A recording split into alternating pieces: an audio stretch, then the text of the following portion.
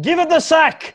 Tom Hawkins gave one of his fans at the end of a very, very wet and sloppy game. He gave his shorts to one of the fans. The shorts were absolutely filled with God knows how much water. That poor fan would have been standing there wringing those shorts. But gosh, guys, have you ever seen a player give away his shorts at the end of a game? He wasn't giving them away to that NBA player who was stealing people's shorts, was he?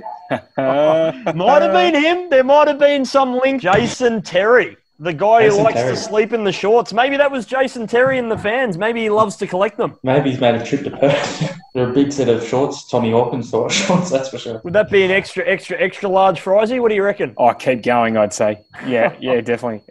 More X's in there than...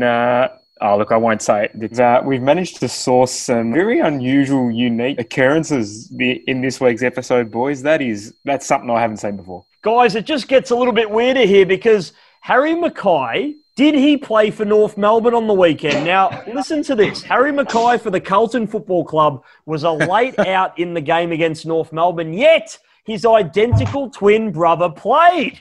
Now, we thought it was a tad suspicious, so I'm going to ask the question to you, gents. Are they the same person? Have you ever seen them in the same room together? I think the last time I saw them, they were in the... I remember the draft night. I think I was watching 2015. They were there together, but it was suspicious. Only those within the four walls at that footy club that actually know the real answer to this, boys. Are the McGovern brothers the same person as well? Because Mitch isn't out there at the moment. And guess what? Either is Jeremy. I reckon Jeremy plays a bit better than Mitch, though. Yeah. I think he does. And he has a premiership medallion as well, if you don't mind. So I'm sure he sticks that to his brother a fair bit as well. Yeah, I don't reckon they're the same person.